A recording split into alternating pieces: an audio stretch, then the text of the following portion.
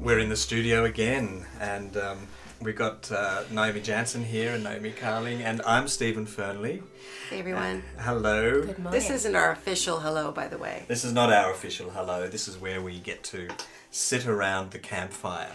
Test our levels. Test our levels, make sure that my vocal timbre is perfect. Or This is where we blow our nose and we let you hear it. So we have an idea running today that we'd like to talk about. Yeah, so we can figure out where to go. Well, I can figure out where to go with the tapping. Naomi Yeah. Carling always kind of just intuitively goes where she goes, but I have to kind of think about it ahead of time. So, So I'm still doing my practice with the Course in Miracles. And today my affirmation is, today I am the witness of my ego's false perceptions of others. Wow. And it's great. I'm noticing when I judge, when I attack, or when I compare, or even when I make people more or less special than myself or than others. for people who haven't done Course in Miracles, and we all have, and I know that some of the words that are used are very different than the traditional words. And so, Yes. for example, when you say attack, would you sort of explain that for people who haven't heard of that? So it refers to any thoughts that are of a nature where you're judging, or when you're thinking, oh, he shouldn't do that, that's wrong, or that's mean, or he looks terrible in that outfit, or they seem harmless in many ways, but they are still thoughts that are attacking. So can you explain to our listeners, our members, why they could be harmful, those kinds of thoughts? Well, from the level of my understanding now, which of course is always evolving and expanding, it's the ego likes to be in separation from others, and so it will make up stories and make up judgments that will affirm that. It is an island entire of itself. Yes. Yeah, the ego's main story is that we're separate from others and separate from spirits or universe, God. So the Course in Miracles is trying to bring us back to unity consciousness, which is that understanding that we are all one. So when I am harming someone else with my thoughts, when I'm attacking someone else with my thoughts, I am actually reflecting that back to me and causing myself pain and causing myself separation. So whilst it might also hurt their feelings if I was saying it out loud, essentially it's paining me and separating me, which is also, moving me away from God or moving me away from Source. And the more you practice it, the quicker you realize when you are out of unity or out of Source.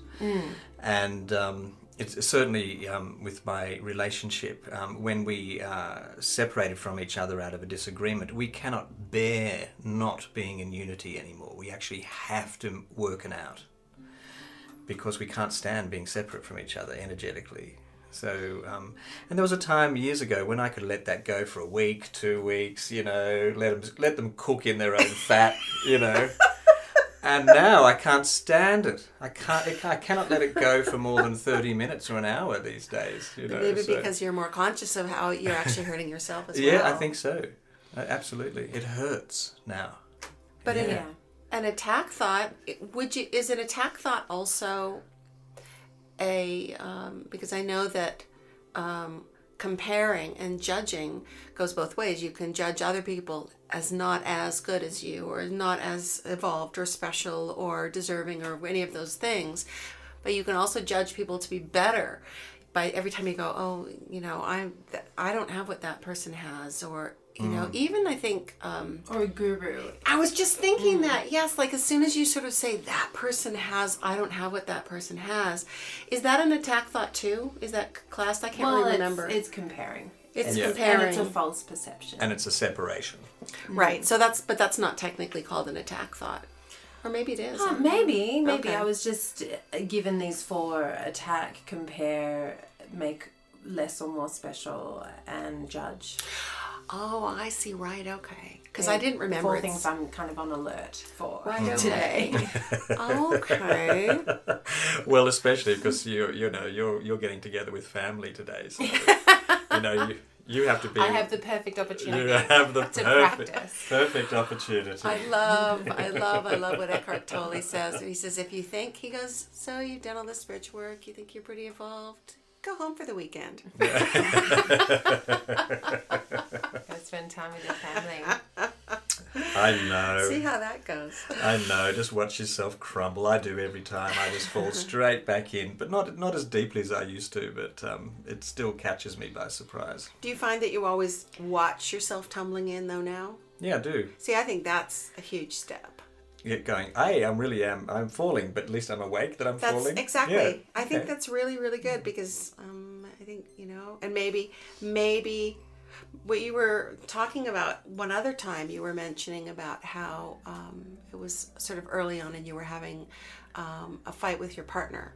And you said that all of us, that she was wrong, and it was the same fight over and over. And all of a sudden it hit you that you were wrong. Yeah. Had you been observing that yourself going into that beforehand? No, but now I can, you see. Okay. So ever since that incident when I realised I was totally 100% wrong, even Yeah.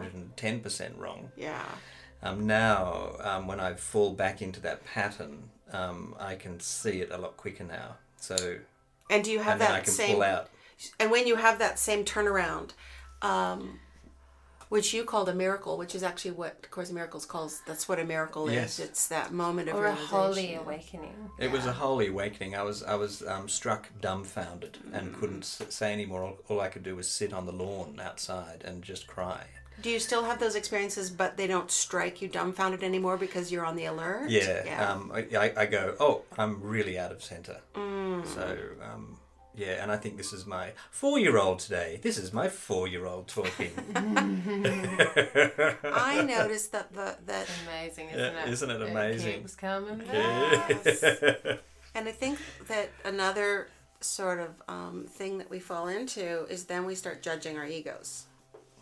Ah, You know? okay. When you get to the point where you're aware that you're judging or you're attacking or so, and then when you notice how often you do it, which frankly, let's face it, is 99% of the time, if you're Normal. normal, even enlightened normal, because the fact is, if you're if you're pretty spiritually aware, it doesn't mean that you don't do it as much. Well, you probably don't do it as much, but you certainly notice how much you do it. So with EFT tapping, the modality would be to look at your ego, but not even to judge your ego either. Don't think turn so. your ego into an enemy. Because Just- the ego is always looking for ways to sort of outpace your development spiritually. And because, spiritual sort of enlightenment and awakening is the ultimate threat to the ego. And so the ego will latch on to, oh, well, we need a new strategy because now, she's noticing every time she judges or attacks or compares. She's got enlightenment. I am going to have to come up with another trick. I know. I'll make her hate me. And so the key is just bringing that allowing, I think, and non-judgmental awareness. The witness. Bring in the witness to your, even to your ego. Yeah, the witness is a great word. Does the Course in Yes. Miracles discuss the witness? Yeah. It's been a while since I've been through all of that, and I was left with the teacher's manual, and the other 2 books disappeared. So, So the witness is that silent self, that silent source.